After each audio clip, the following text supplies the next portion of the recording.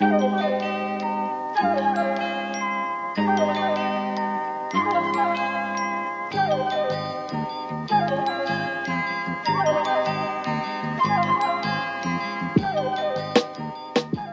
is with no joy that I bring you this announcement today. But Captain Gatso appears to have fallen. That's right. Captain Gatso has been made a martyr for the South Essex Revolutionary Cuds Brigade. Yeah, the government, the regime forces, the Bloc de Busqueda, has captured and compromised to a permanent end the heroic revolutionary insurgent known only as Captain Gatso. Wait. So I've got some questions on this, so when he was arrested, the message that came up in the group chat, which is now where I get all my news from, was that Captain Gatso had been taken down. But where did the idea that he's Captain Gatso? Because I'm not convinced that he's Captain Gatso. Oh, Hussein, I can tell you exactly what happened, which is Captain Gatso is very dangerous, much like Jerry Adams, and so the BBC had to get the guy who played young Inspector Morse to play him in the arrest video. Yeah. So the words of Captain Gatso have been read by an actor, but in this case, the actor was Lawrence Fox. That's right. And like 4 van loads of cops have just showed up at his house. I love that he shaved his own head in preparation for going to prison, something that I don't think you have to do if you go to a British prison. Yeah. So if you're just joining us on this one, Lawrence Fox, right-wing crank, one-time actor, one-time like bag fumbler of Billy Piper, and now sort of all-round right-wing crank and sort of I think he ran for mayor of London and got like 2% of the vote. Like anti-everything guy has been arrested by the woke Met Police at the urging of Sadiq Khan for the simple crime of telling other people to deface public property, which I guess allegedly, because again, like you just forget that the world isn't posts. Yeah. It does happen to the best of us. So this is something that you can only really get on the right. Like, you know, when sort of our beloved left-wing cranks get arrested, it generally doesn't come as a surprise to them/us. Whereas if you're on the right, you think, well, you know, I don't need to learn anything about sort of protesting or being at all clandestine. I'm just going to get in a group chat with my boys and go, who up destroying ULEZ cameras, and then act surprised that anyone else is reading that. Yeah. So anyway, I want to introduce our guest for this episode. It is Captain Gatso. Yeah, and he's here tonight. It's Gareth, quote unquote, Captain Gatso. Dennis, how did it feel to be played by Lawrence Fox? For years, I've been hoping that Lawrence Fox would play me in my biopic. Hello everyone. It's a pleasure to be on for the second time in 2 weeks, of course, because I was on 2 weeks ago talking about Thurrock Council. So it's a pleasure to be on. Yeah, we're transitioning towards an all Gareth model. That's right. And we are going to be talking about the cancellation of one of the only British infrastructure projects of the last sort of couple decades. What did it do? Misgender someone? See now that he's in jail forever, now that he's in Sadiq Khan's gulag, I feel obliged to do some of Lawrence Fox's worst bits. You know, it's just like a scrumpled up, stained bit of paper that you've got that's got a couple of his like scribbled sort of gags on it that he just uses. Yeah, it just says like genders on there. It's quite hard to read his handwriting. But before we do any of that, I'm just going to open my door to reduce the echo. 1 sec. Oh, I thought you were introducing a new segment there. Yeah, the segment where I open my door to reduce the echo. So I'm back. Beautiful segue, Riley. Yeah, but before we talk about HS2. The Tory conference has continued, and ordinarily I wouldn't go back to a well twice in a week. However, we simply must discuss some of the developments of what I am beginning to see is the single most internet political party in the entire developed world. Yeah, you know how Ron DeSantis is kind of like all of his staffers are like 2 online groypers who keep putting like Sonnenrads and stuff. And, you know, he's eating shit at the polls, but he can't stop being like sort of adhered to that very online kind of fascism. Well, I mean, what if that was British? What if it was the same thing, but like even more dismal somehow? And also governing. Yes, also that. So yeah, we've had Tory conference at Manchester, which I think we can say is a new low. I mean, the bit that I want to talk about, obviously, is the transphobia stuff, which has been unusually rancid this year. We've had, I mean, the thing is, right, knowing that this is, a year maximum before new elections, there is no time to do any new policy. There is no risk that, like, any of this stuff actually happens. It's purely red meat, but it's not nice being red meat. And so the red meat this time is we're going to do single-sex wards in hospitals. We're going to make the, like, most overworked nurses and doctors in Europe, like, inspect everybody's genitals in order to decide which chair in a corridor you're allowed to, die in. That's going to be cool. We're gonna get, like, wokery out of science. Not sure what that one means. And then the real nadir of this was Rishi Sunak doing a sort of like there's only two genders thing for cheap heat in his like set piece conference speech, which got like by far the biggest sort of like cheer and applause from Tory members, all of whom are scum. I cannot stress that enough. Absolutely sort of subhuman scum, vile, detestable people. And yeah, I look forward to that sort of stall being set out as a sort of like opposition insurgent party, and I look forward to the Labour Party doing absolutely fuck all different. It's just very grim. It's very dispiriting, Playing into I think that as well. Going back to your point you made about like this is just a view of what a DeSantis presidency would look like, but sort of it's like Britain got hit by the American culture war AOE. Well, it's more participatory than that because they're casting around for what the culture war should be, and they're trying different things. And it's not great that the trans stuff was what seemed to get it. Well, the other things as well that I sort of are worth talking about in terms of like this is the most sort of groiper political party right now in the sort of most of the Anglosphere. Yeah, it's like the Rage Against the Machine thing. Some of those workforces are the same that burn crosses. It's like a version of that, but it's like some of those that wear lanyards are the same that post frocks. Well, it's Suella Braverman being like, "Hey, we will not allow British cities to turn into San Francisco, which they had no risk of turning into. That's an American city. It's an American paranoia. San Francisco has functional companies based in it." Yeah, we can't have any of those profitable people want to visit San Francisco. San Francisco has like a burgeoning culture. Yeah. But they didn't used to care about San Francisco. They used to talk about Rotherham, right? They had their like crazy like like bugbears about Rotherham, and now because they're so disconnected from the world around them, because most of this is just people reacting to stuff from the internet and just trying to do politics that posts well, basically. Braverman has gone so far into the internet that she is like basically it's like Britain has just they have become Ian Miles Chong. Yeah, well, essentially. Yeah.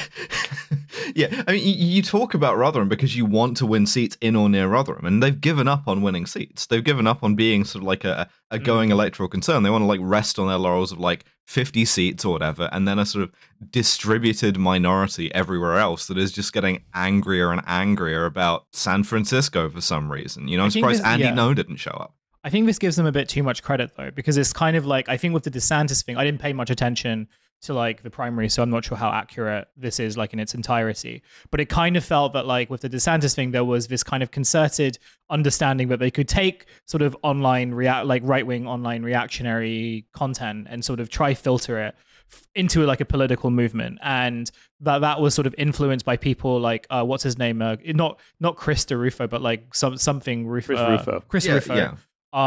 Who basically had said, but like, well, here's an example of how I have taken like right-wing reactionary content and turned it into this like local political movement via school boards to kind of create like a trans panic around that.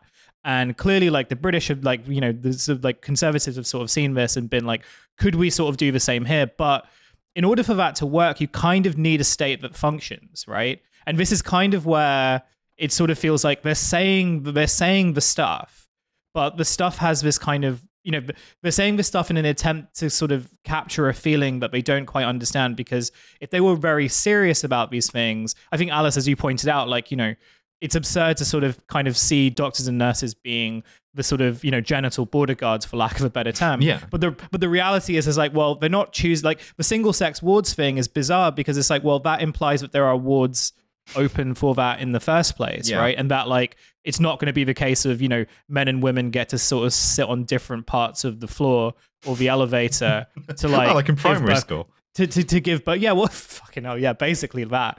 I go to A&E with like an arm hanging off, and I get to sit on the one bench from like PE class. Yeah, or like teachers kind of the whole teachers thing, and like teachers are also going to have to do a similar type of border guarding, but that implies that they have the capacity and resources to even do that, or that there's even enough teachers to do that anyway. And so it kind of feels like they're looking at the American part of it as sort of being, we're looking at the American part of it as being like, okay, this is really the only viable option left for a right-wing party at this stage. But they don't really have any of the kind of infrastructure to really make that land or be convincing. And the other part of it, and this is based on a video that I think Owen Jones posted today, where he basically interviewed like an Anglo-groiper who pretty much said the line Enoch was right, is the idea that, well, actually, this stuff has happened independent of the Tory party actually making efforts to do it, right? Like, and so the Tory party really had no choice but to engage with these insurgents, because that's what their party is right now. Like, and nothing else really works except to really indulge in that. And so even when Rishi Sunak is saying that, like, men are men, women are women, whatever, like, he's never sound convinced, but in this instance, it's like, oh, like, you really have no control over your party at this point.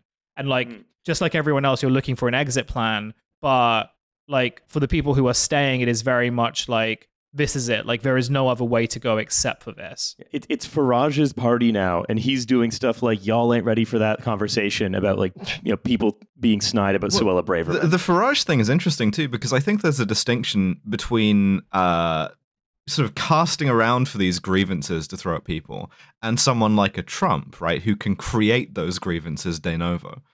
Trump can like get people pissed off at something, basically whenever he wants, right? He can mobilize a sort of like a horde of based groypers against like Vanity Fair magazine, right? Or whatever arcane grudge he has from like 1980s Manhattan. And the only person who's sort of capable of doing that in the UK is Nigel Farage, which is why he's in conference, ostensibly as a journalist, sitting in the third row, sort of waggling his eyebrows, being like, well, take me back. Maybe I can do this for you. Yeah. And beyond, all it took was me getting the Brexit vote I wanted, and then the entire country eating shit to get me out of the room, and now I'm back, And you can. I want to sort of bring Gareth in on this as well. Sorry, I realized I wasn't saying much during that. It's mostly because I think Alice. I just wanted it's your voice is the most important one here on the discussion. But yeah, it leaves a sickness in the pit of your stomach. I mean, there's quite a large the railway community, as it were, particularly railway enthusiasm and people interested in transport, has quite a high percentage of trans people. Alice, I don't know whether that's anything to do with autism is a development. I couldn't possibly. Yeah. But as a result of that, there's I'm seeing a lot of people with just genuine fear about their livelihoods. There's discomfort, there's horror, there's every emotion on the spectrum, and it's absolutely appalling that every single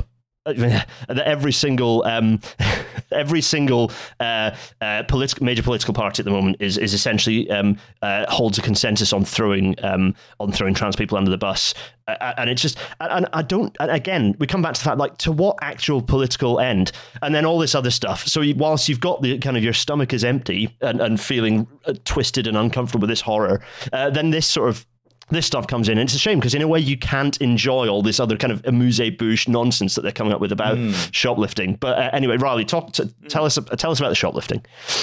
I wanted to go into the last thing I noticed here, which was the Chris Philp, the policing minister, his suggestion that, look, we would like to deputize every UK citizen. It came to me. You don't have to become a cop if they just make everyone cops. Everyone in the UK has been issued a stab vest. You know, we're all hooking our collective thumbs into it, and we're just sort of like ambling up to the Tesco and going, "What's all this then?" Hey, Bab, all Brits are bastards. It's just, it was inevitability. Yeah.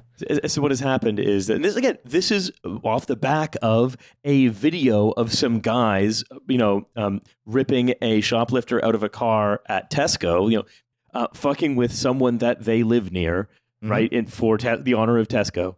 And then Chris Phillips saw that video, saw that it popped, and was like, "That's policy now."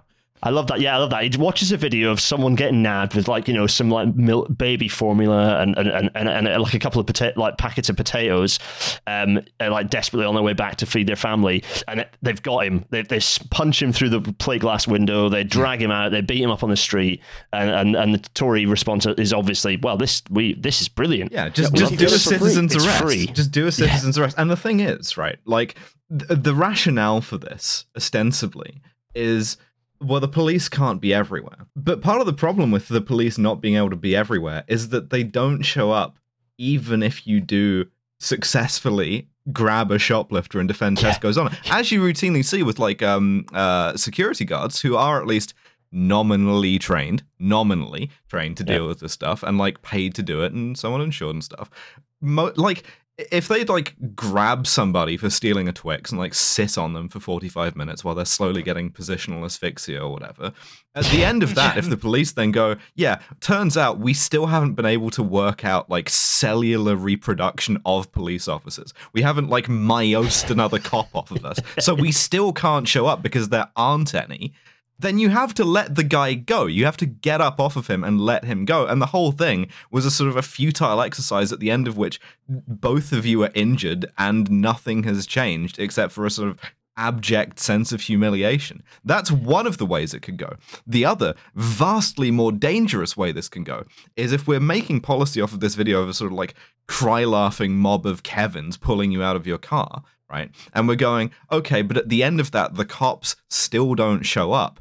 What we're moving towards then is a very real possibility of someone getting lynched by these people over fucking groceries, which is not ideal. Yeah, this is like a microcosm of everything, and it's actually, this is going to loop into the HS2 stuff because it just perfectly encapsulates the trajectory of kind of things. So you start off with the police officer, they're too expensive, so you kind of downgrade them, so you get the PCSO, which was like a New Labour thing, right? And then that was picked up, and then we moved, and this was kind of during New Labour, but certainly massively started happening at scale in the kind of the coalition years and beyond. Was that then the whole of we just started seeing non-cops who have absolutely nothing to do with the police appearing in either, in terms of they're much cheaper. They're either security guards or they're the weird not cop people that you see going around paid for by businesses, yes, or central business district groups that are kind of dressed like cops, but again are somehow free. And then that's too expensive. That's even too expensive. So we're going to get rid of that and then just have a guy. Yeah. Just us, all of us are the cops now. It's a good thing that there hasn't been a recent scandal about how security training routinely skips all of the sort of mandatory first aid bit if you bung them an extra 50 quid. Yeah, because that would be really bad in combination with this. But yeah, no, we can't even afford those guys anymore. We were sort of, one of the things we were right about is volunteer border guards, but you're enlisted as volunteer Tesco security. So what Chris Phillips said was, if you do just let people walk in and take stuff and walk out without proper challenge, potentially a physical one, then it will just escalate. Again, basically saying what a lot of the San Francisco tech guys dream of, which is, I should be allowed to use a Gundam to defend the Kroger. Yeah, Britain is now PvP enabled. Yeah. You should be, and basically the idea is you can go get a quest from Sainsbury's to go and fight and die for them. Listen, the Fighters Guild is always looking for work if you've got the stones for it, and this is the work, Yeah. And you don't even get the siren for your car because now you can't get anywhere. Buy your own shit off of Amazon. Buy a cheap airsoft vest and just sort of walk around Tesco patrolling on your own time. Just a load of people with aftermarket horns acting as sirens driving around they're oh my god, like their Mazda with aftermarket weird sort of sirens going around. Every siren is on all the time. The only way that this makes sense, I suppose, is if a subgroup of citizens decides that they're going to police the other citizens, like some kind of vigilante. we could give them some kind of like standardized uniform, maybe. I don't know. Well, I was thinking more of like a vigilante accountability office, like an internal affairs, but internal to everything. Yeah, I mean, I kind of this is the thing that gets people very mad at me. But as we continue with our sort of endless right-wing project of defunding the police, the alternative is these guys, right? It is 50 kevs in like Next jumpers pulling you out of your car and kicking the absolute shit out of you because they thought you looked shifty. Yes, they thought maybe you took something. Even less pretext than the Met might require. You know, it's a good job. It's a good job that we don't have loads of research showing that that the average Briton's perception of people who look shifty is absolutely kind of colorblind. Doesn't have any. It's unrelated to poverty or ethnic kind of background. But it's a good job that we know that isn't the case. Yeah. So the essentially, right. This is just a kind. I mean, the way I see the whole conference, just we won't be talking about it again, obviously. The way I sort of see this whole conference you want to bet, Riley? The way I have seen it, what's come out of it, is a kind of we talk a lot about the right-wing restoration, and I think this will prove to have been an important moment in it when the British right decides what it's all about. And it seems it's living to serve a guy called like Based Kekistani 1488, Well, yeah, because those were the guys that were mobilized by the guys with the sauce, and now it's the sauceless who have come in to try to keep them mobilized. They're saying, here's what you like, have more of it. In the land of the sauceless, the one sauce haver is king, and that's I guess Farage.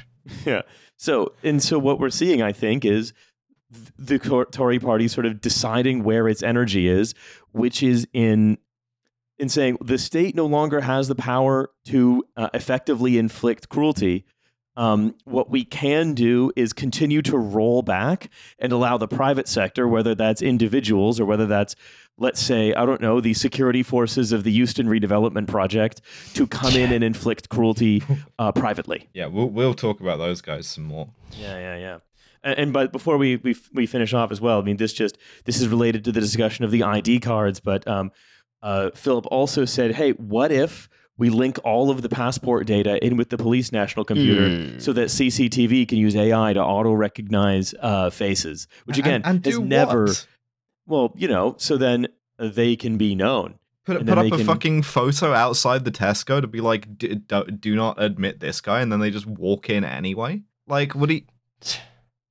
Devin can just basically pick up my audio from the previous bit about evidence that we understand that there's definitely never a bias about selection of and just basically apply it to AI technology. It's the same thing, right? Yeah. And so this is when Raphael Baer writes in the Guardian a column called "Mad, Bad, and Dangerous to Know. We're witnessing the Tories' final descent into absurdity. This spectacle shows how politics has degraded when power is wielded by a party that is no longer serious about government."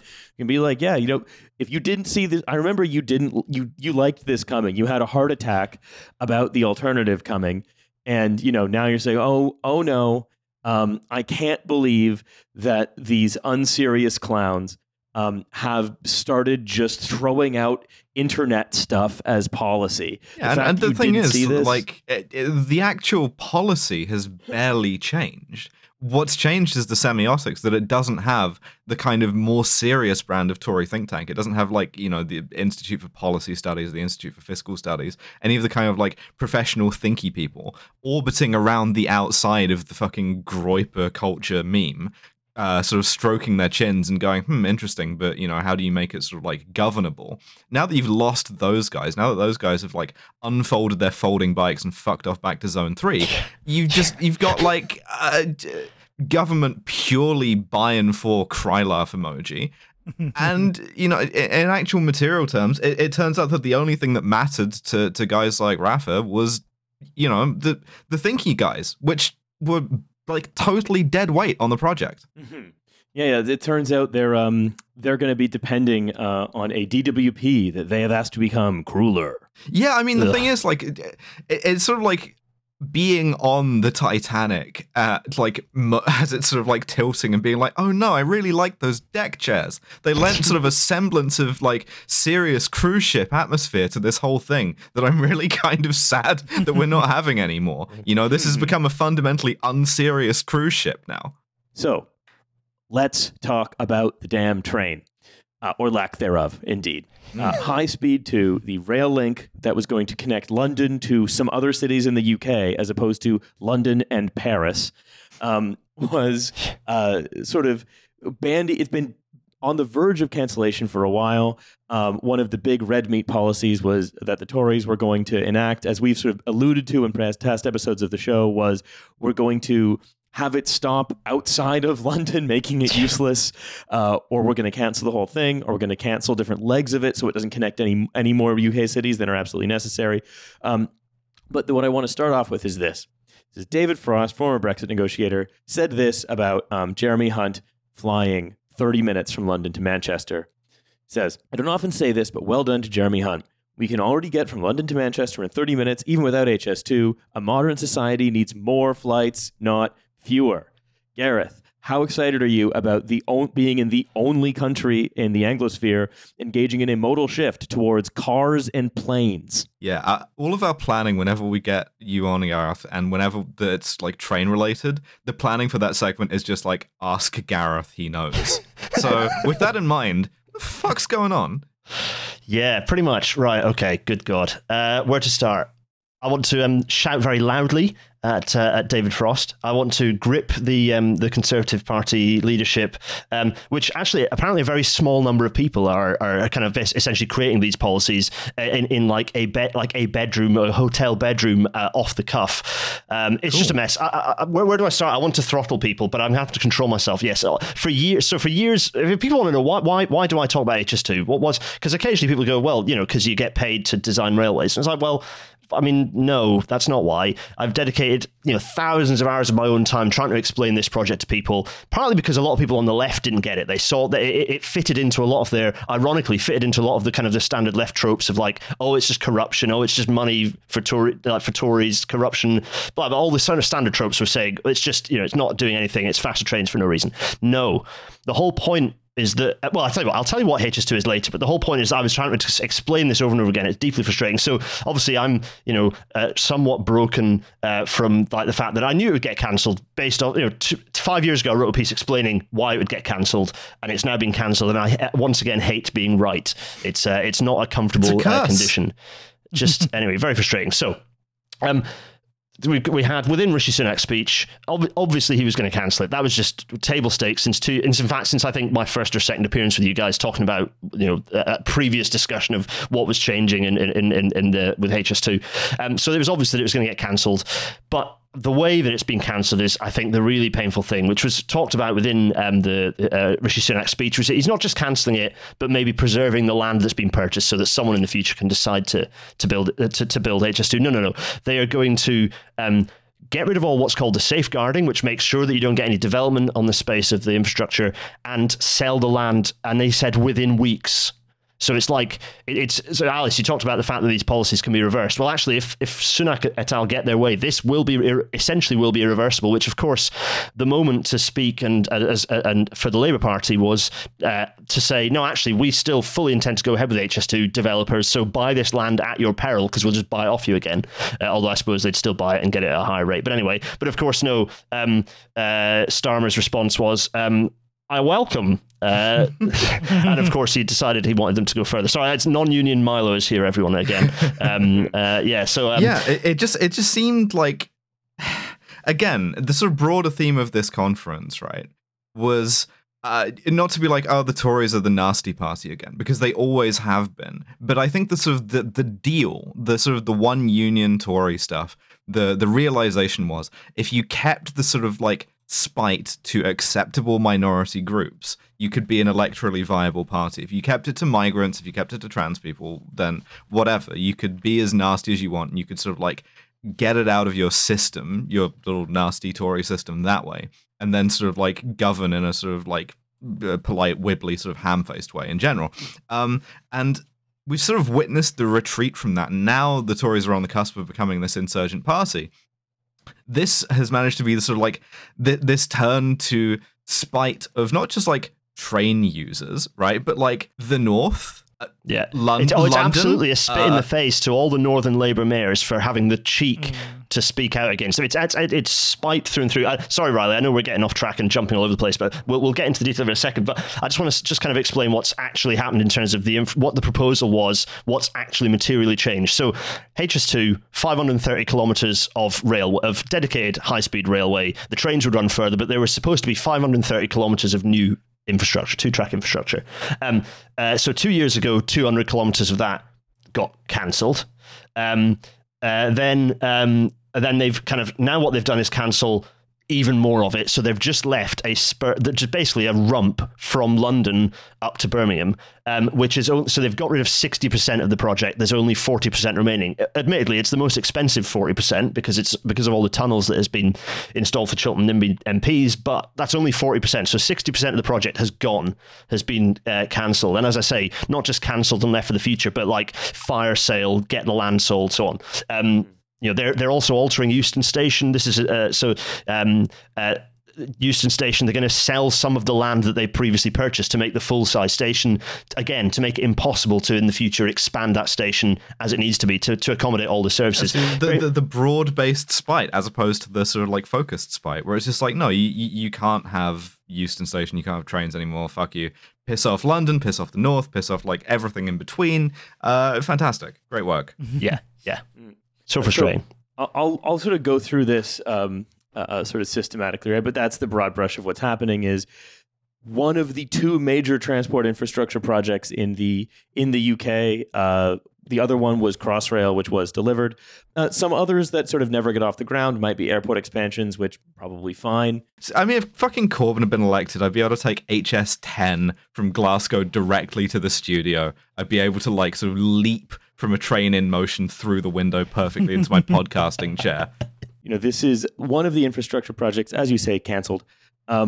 And the whole point, and then they said, okay, well, look, this is too London-centric. We're going to cancel that and reallocate it to a bunch of, quote, people's transport priorities. I should also stress, though, before we 70 road projects. Yeah, that HS2 was not sort of like, and this is my understanding, Gareth, please feel free to correct me, was not like a sort of luxury project. As much as we're talking about like Rishi Sunak cancelling the future and stuff, right? This was not sort of like, oh, we're going to have this gold-plated, envy of the world kind of train system, so much as this was emergency bypass surgery on the West Coast Main Line. Yeah, 100%. Maybe this is a good time for me to just explain what HS2 is, right? I'll do it. I'm going to do this. This is like, years of explanation. I'm going to compress it, super compress this. So, but unfortunately, we have to jump back to the 90s because in the post-privatization world, the West Coast Main Line, so the line going from London Euston up to Birmingham, Manchester, Glasgow, is essentially the main intercity, north-south intercity railway in the UK. Even though the East Coast Main Line's nicer, but the West Coast Main Line is the main one. BR had been planning to upgrade it over decades with various plans, advanced passenger train, this, that, and the other. It was electrified between the late 50s through to the 70s, and it was kind of the flagship. But it was creaking at the seams by the 90s. It was rammed, even though the trains were crap. Virgin were like coming in, and Branson was like, we're going to make everything 170 miles an hour, and we're going to introduce these tilting trains. And so there's all this discussion and all this a mixture of old plans that BR had cancelled after privatisation. Became this thing called the West Coast Route Modernisation. And it was the thing that Railtrack, which was the private company before Network Rail was created, that owned the infrastructure in the aftermath of privatisation.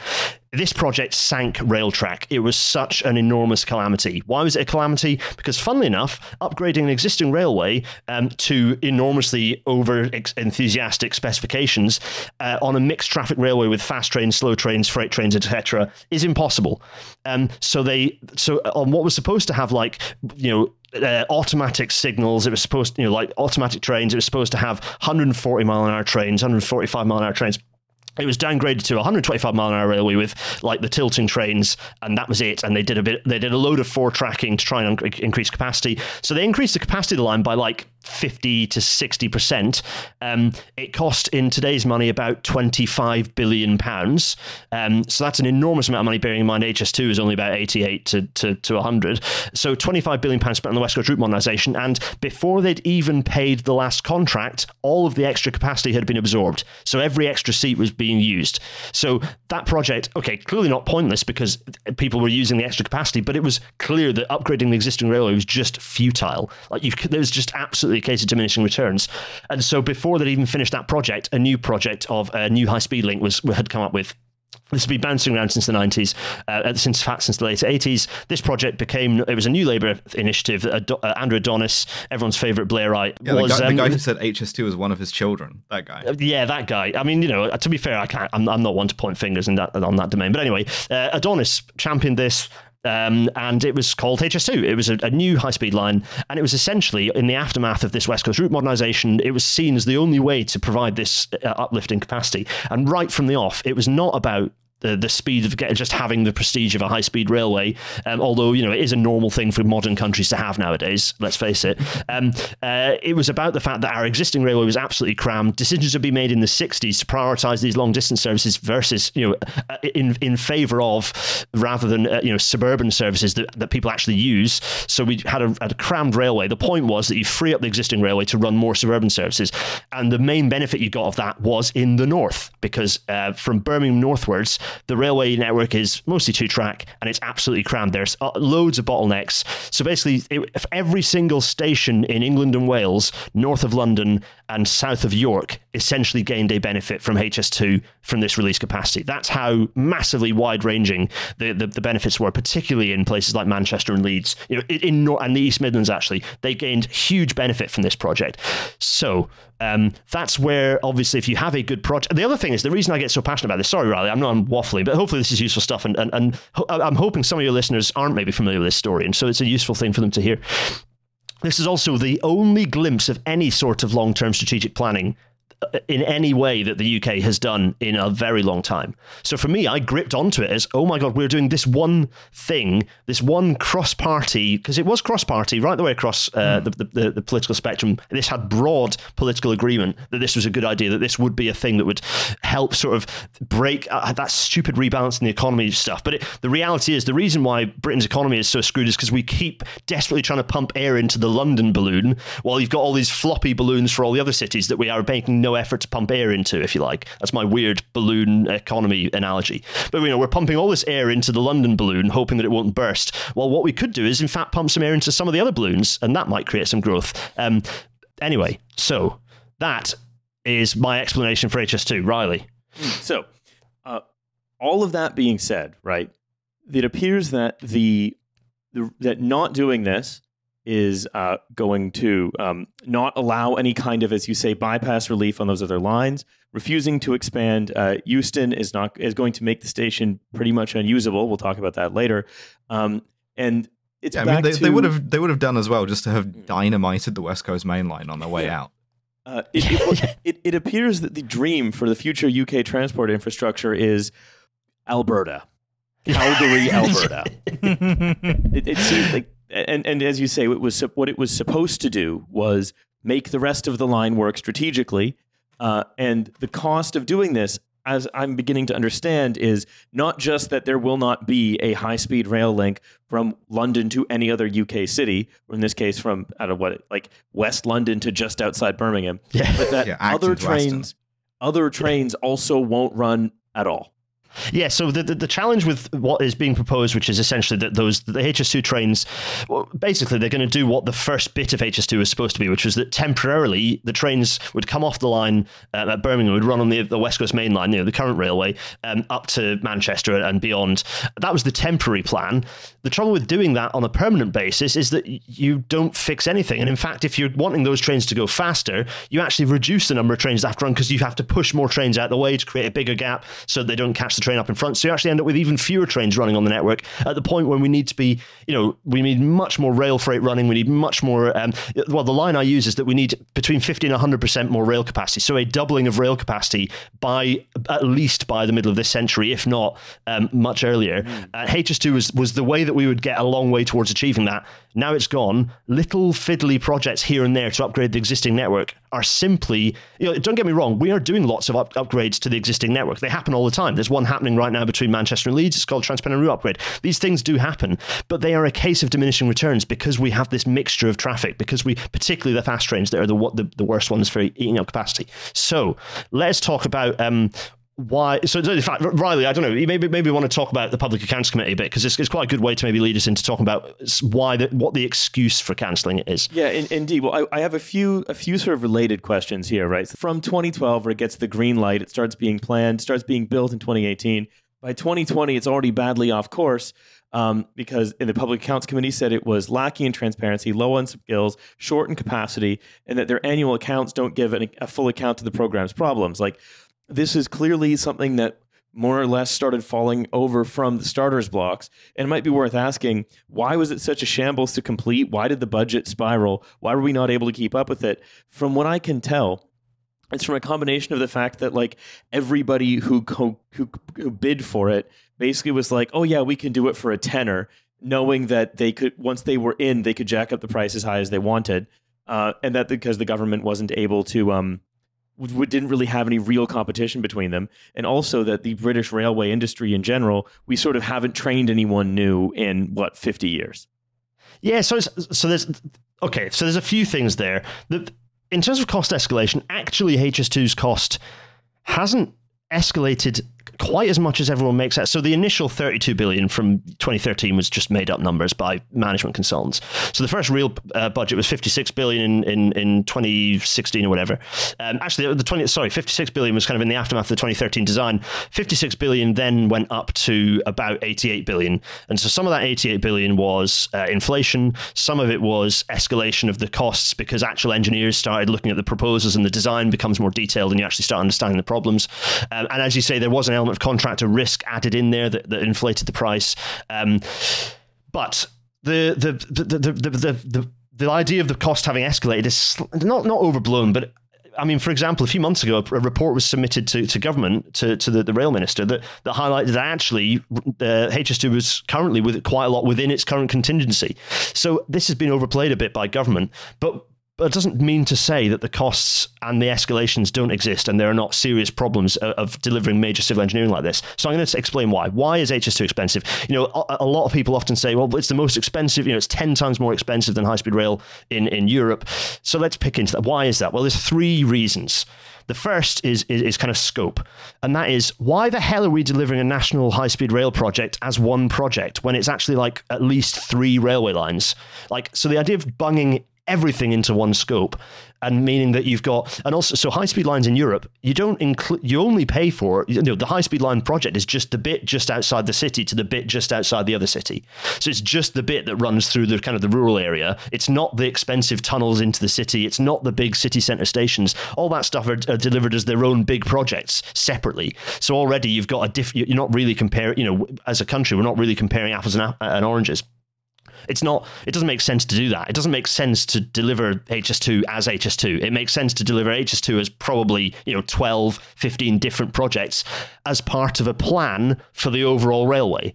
Now, had we done that, that would have simplified the contracts because they'd have been smaller. You wouldn't have been talking about contracts that were multiple billions of pounds to one organisation. There'd have been lots of much smaller packages. Also, it would have been easier to manage because you'd have had smaller projects that that government and civil servants can actually get their heads around. But that long-term lack of a plan and strategy also means that you end up with the public not understanding what HS2 is about because it's not part of a bigger picture. So that's the first one. The scope is the fundamental reason why that price difference. The second one is about the construction industry itself. We have a very fragmented construction industry, and this is kind of well within the TF wheelhouse, right? So this construction industry fragmentation, we don't have like 3 or 4 big contractors that just do everything. We have like multiple different contractors, most of them not actually UK contractors anymore. They're French, they're Spanish because we don't have to know how to do this stuff, but also we rely hugely on subcontractors, subcontractors, and we have this obsession with SMEs, with many such everything cases. being. Well, Alex, exactly right. We have all of these SMEs. So that means, as with the rail industry, we have contracts and interfaces and contracts and all of this wastage and complexity that adds a huge amount of cost. It's a bit. I always like to quote the bad guys to say the thing that I agree with, because, much as I like to, talk about problems with the industry, PwC, everyone's favorite organization, did a report into this that's actually quite good. And they say that construction industry fragmentation accounts for like 15-20% of extra costs on top of projects in the UK. The third thing is commitment. If you don't have commitment to these projects, you cannot grow the skills. You cannot have the efficiency and the technologies that contractors might buy to do this stuff more cheaply. You have this over-centralization of decision-making, which takes away from that commitment. So the fact that it's Westminster in charge of all this stuff, even more so now than before the conference, means that there is a lack of continuity because everything becomes about election cycles. If this stuff was more like in Europe, where you have regional delivery, so it's not the central government that delivers this stuff, it's basically funded a bit by them, but this stuff gets delivered in bits by the regional governments. We don't have that in the UK because we're bonkers in terms of we're the most centralized economy of our type in the world. So if effectively really what we're saying is a kind of fantasy about small to medium enterprises has taken root in Westminster that has caused them to completely forego economies of scale so they can give projects to guys in sheds, more or less. It's absolutely. So you have this. There's this cascade, this fixation with.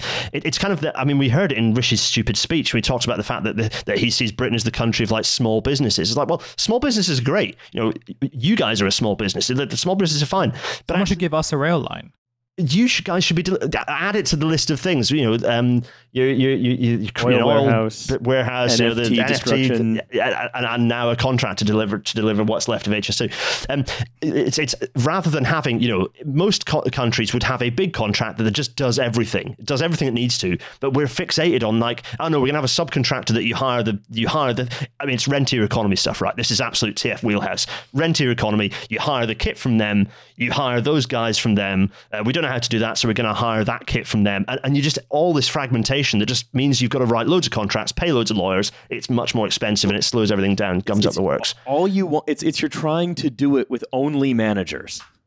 It's just, and it adds so many more staff than you need. You'd rather than paying engineering staff, you're paying a load of management consultants to just hold this organization together. I was talked a second ago about quoting the bad guys. I hate Treasury, but here is a report from 2010 by Treasury into why infrastructure costs too much, and you'll enjoy each of these very quickly, each 5 points.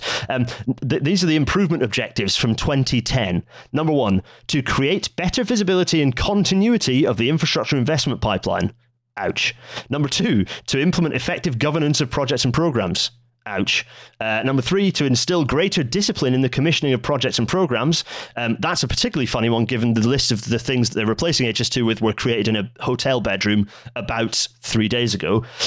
4, to develop smarter ways to use competition. I don't really know what that's a Labourite thing. Who knows what they mean by that? And 5, to create an environment that encourages industry to invest in efficiency and reducing direct construction costs. So that's, again, long-term pipeline stuff, which obviously isn't happening when it can just be cancelled at whim. So yeah, that's Treasury, the enemy of the peace there, saying the things that this government has obviously just ripped up. Yeah, very frustrating. So that's a bit of explaining why the costs are. So it's scope, it's construction industry fragmentation, and it's the commitment from government or the lack thereof. Well, when you read these sort of points from Treasury, what I find so amusing is that it's the instruction from Treasury is to do these things that Treasury brain forbids being done. Yeah. It's just canning this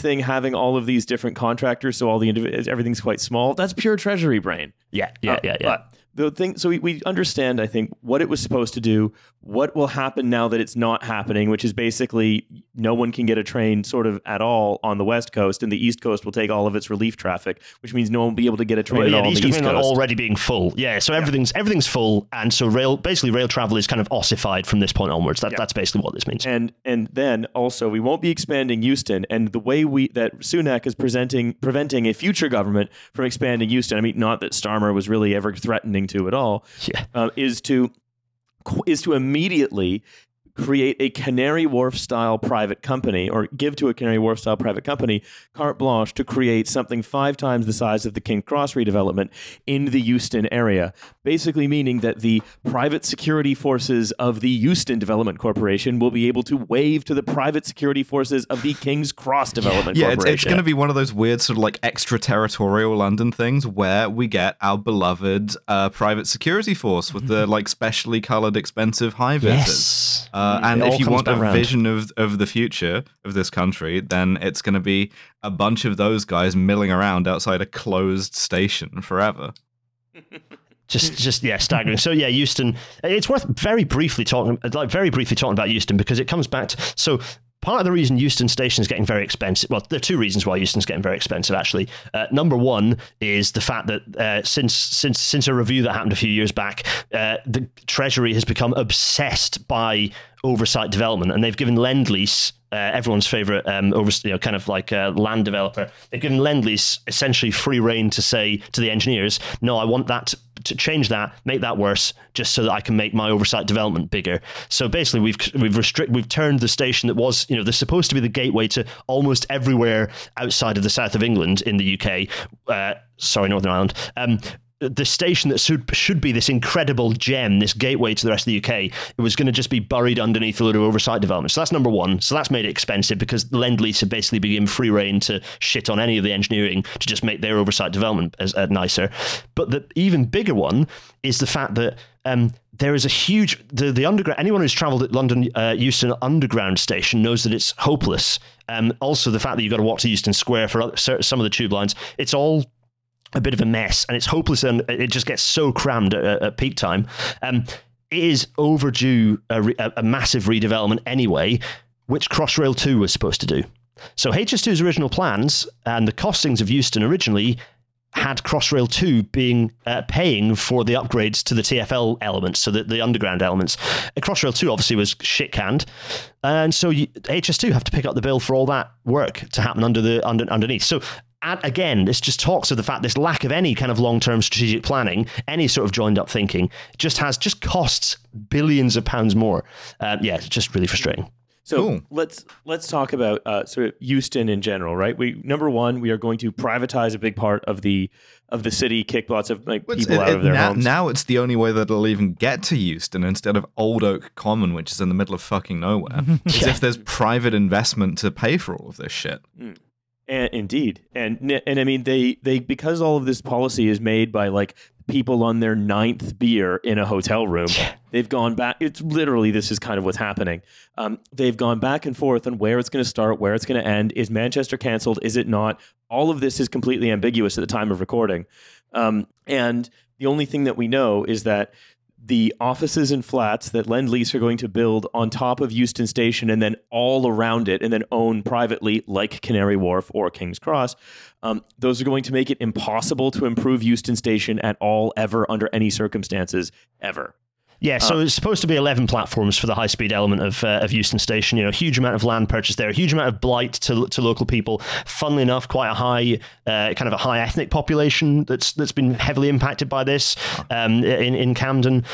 Massive impacts, and the blight is only continuing for them. More uncertainty, and it's going to be replaced by an enormous gentrification project that will just bring in a load of, empty apartments. Obviously, we know how London works. But the point is that the development will take what should have been 11 platforms, and they're just going to build on the space where 7 of those platforms should go, and then leave space for 5 platforms. That's basically that's essentially if you the plan. ever want to do any of this stuff, you have to, I guess, demolish a bunch of flats. Incidentally, demolish a bunch of empty flats. Yeah, incidentally, bearing in isn't mind a bunch that of a load of flats were already demolished for this space. So already, we've taken a load of people who were low-income people who lived in flats there, demolished their homes, and we're going to replace their homes with some new flats that no one's going to live in. Isn't this also quite close to the constituency of an MP by the name of one Keir Starmer?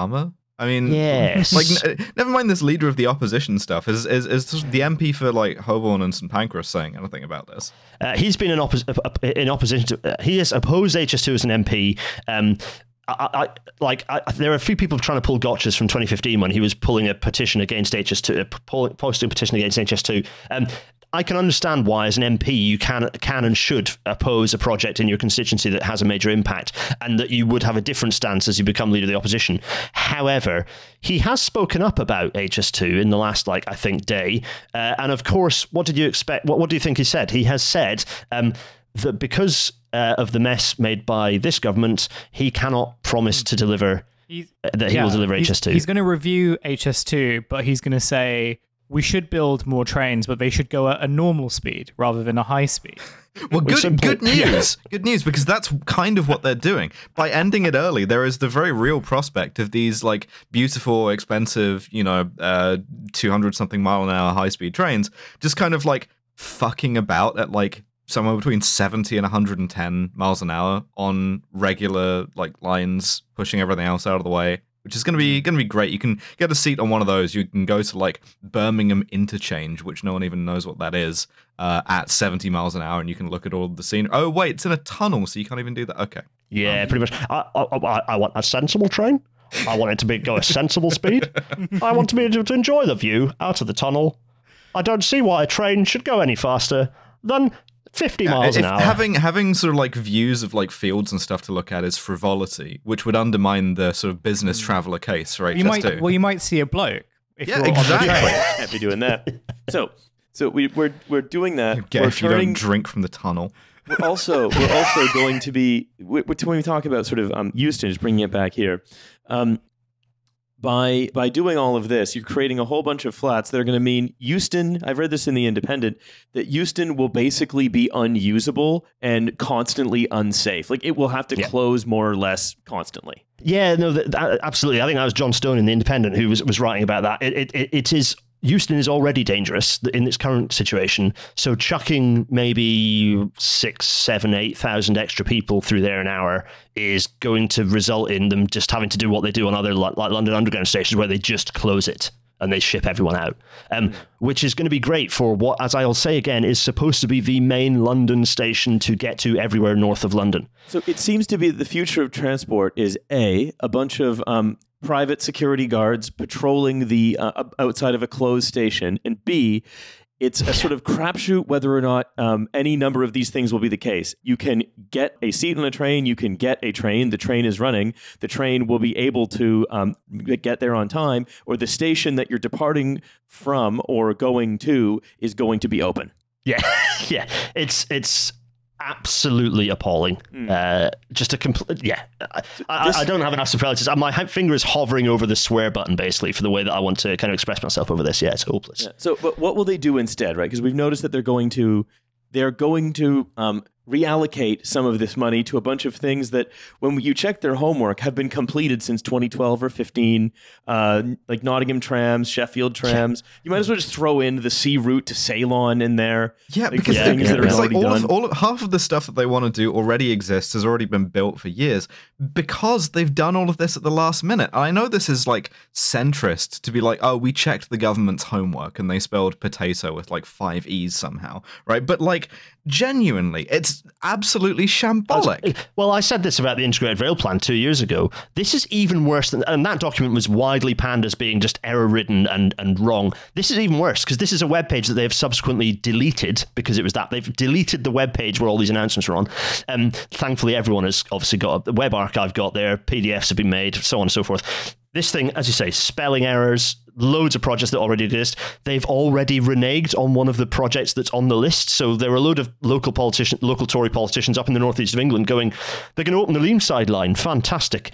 And then obviously that was an announcement saying, oh yeah, unfortunately, no, we'll undertake a review and a feasibility study into whether we might open that. So that's obviously been completely lost. I'm just going to reiterate, this is a list of projects. They've called it Network North. Half the projects are in the south of England, including the M5, famously a northern motorway. Just drive. Just fucking drive everywhere. Get in your police car that we gave you and drive to Manchester if you want to get there. Yeah, I refer listeners to the last time I was on and Milo's rant about what you can and cannot do. Yeah, no, this is a list of projects of which 70 are road projects, and there are maybe a scattering of public transport projects of which every single one is either already built, has already been announced, is something they previously cancelled and are now re-announcing, or it's actually a contraction of a previous project that's currently being worked on. For example, I've alluded to earlier, happening between Manchester and Leeds, the Transpennine route upgrade, long delayed. It was supposed to be electrification that was finished years and years ago. They're basically now changing the name of that to say that it's a new high-speed line. Which obviously then gives the excuse to then cancel that thing, which is a project that's actually happening. So it's just appalling. One of the things we talk about when we talk about UK investment, we talked about this with Roz and Liam on the reinforced autoclaved aerated concrete thing, is that so much of the UK's sort of building projects tend to just be rebadging the same pot of money depending on who's looking at it. 100%. And you wonder why things rarely get done. It's because the whole point is to just kind of make sure you can keep rebadging the same pot of money for another sort of few days, and then you can make it seem like you're doing something. But so really many management consultants, like business leaders, all this stuff go on and on about why do we struggle to deliver civil engineering infrastructure in this country? Why do we deliver this? Why do we do it? I've been in the Transport Select Committee, I've been in the UK 2070 Commission in Parliament talking about this and all the waffle. And there's a fairly straightforward answer to this, which is this is stuff you guys have been saying for years. All of the UK's institutions are designed around ensuring nothing happens.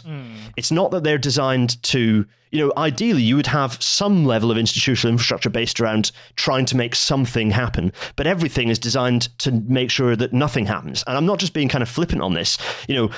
When it comes down to like something as simple as, we've done a bit of work to the track, we need to adjust the platform to make sure that it's still accessible again for people to get on and off trains. And I have been in meetings where tens of thousands of pounds have been spent with the expensive people 30 people sat around in a meeting room in Waterloo General offices discussing how little of the platform they're going to adjust and how we can just tweak, just adhere to that bit of standard by the letter to avoid having to do that, make the train more accessible. The effort, the institutional energy that goes into making sure we don't do anything is staggering. It does really reflect, and I'm it does really affect building, I think, at every level as well.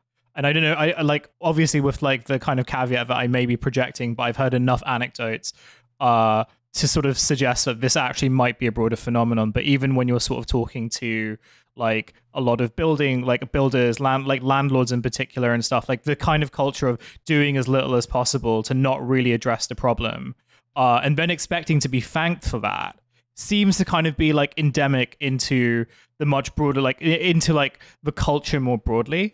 And I do wonder whether they sort of inform me of it, the idea that you shouldn't expect your home to be livable, right? You shouldn't expect the materials to just not set on fire.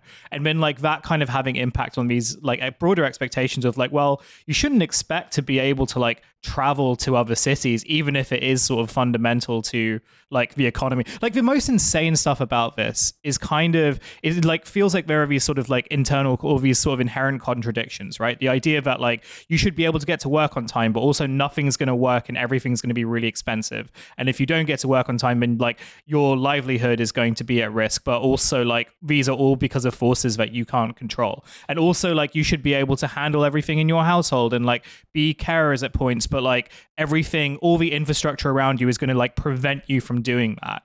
I guess it is an extension of the Milo guy who sort of tells you to drive everywhere, but also nothing is kind of capable to be driven on. But it does feel like drive everywhere. Don't drive into the town. It just feels so I don't know. I think about this a lot, and I'm just this is when I'm sort of trying to figure out why does it feel that people are sort of going more insane more recently. I do kind of wonder whether it's because these contradictions are becoming a lot more apparent in a way that as everything falls apart, the best example of this being the guy who just insists on or has to drive everywhere because there are no other options for him, but where that drive used to only take an hour and a half, but there wouldn't be any traffic, now takes 3 hours because so much infrastructure, so much of the derelict infrastructure means that you can't actually do this thing that you're being told to do, while also being told never to expect anything better. Well, Super briefly, Hussein, you're absolutely spot on, and it ties into some of the kind of the new Labour kind of end of history stuff that we create a load of bodies that are the wonderful independent arbiters that cannot be they're untouchable to kind of so even HS2 itself has been delivered by an arm's length body, HS2 Limited. That's a government body, but it's an arm's length body, unimpeachable, and it's all these and it's the same. Even we talked about Network Rail inverted commas modernization and the changes to staffing. I spoke to the now retiring lead, Her Majesty's, or his RIP, Majesty's Inspector, the chief person in charge of safety on the railways. And I asked him the question, how have you assessed that all of these changes, all these staffing changes are not going to impact on safety on the railway? And he said, well, we have all these systems and processes that ensure that you go through and none of these changes are actually going to have an impact. Yeah, but how? That doesn't, no, that you're assuming that those processes are going to be followed, that those processes are robust. They're not. They can easily be swung to the whims of the organisation and what's happening. All of these organisations are assumed to be just acting in benign interest. But as we've talked about, as soon as you have maniacs in charge, it all just collapses. It all falls to one side. You're spot on, Hussein. Well, I think if I want to sort of think about where this comes from, right, it's the decision of what the UK decided it was going to be after the sort of energy crisis of the 1970s destroyed Fordism, which is that we decided we were going to be a service provider, a manager, an owner, an investor, right? And the government is set up to mirror these things and serve those interests. So of course, we're going to build a railway like a hedge fund would build a railway. Yeah. Or a manager would build a railway. We're not building a railway like a railway builder would build a railway, right? You're trying to...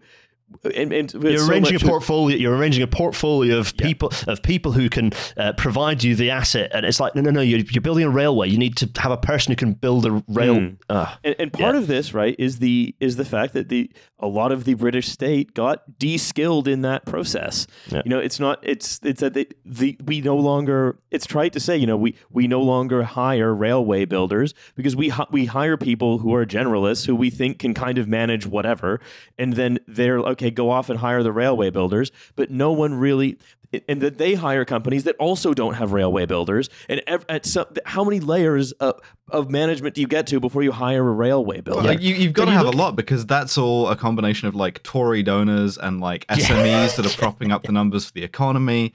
And sort of like entrepreneurism, and every sector of the economy is like this. If you generally, this is the poly crisis, right? If you go, why is it impossible to get X built? The answer is always because we have added 50 layers of middlemen in order to try and guarantee that the economy looks like it's growing, business activity is happening, and you have a few rich cunts at the top who like the Tories.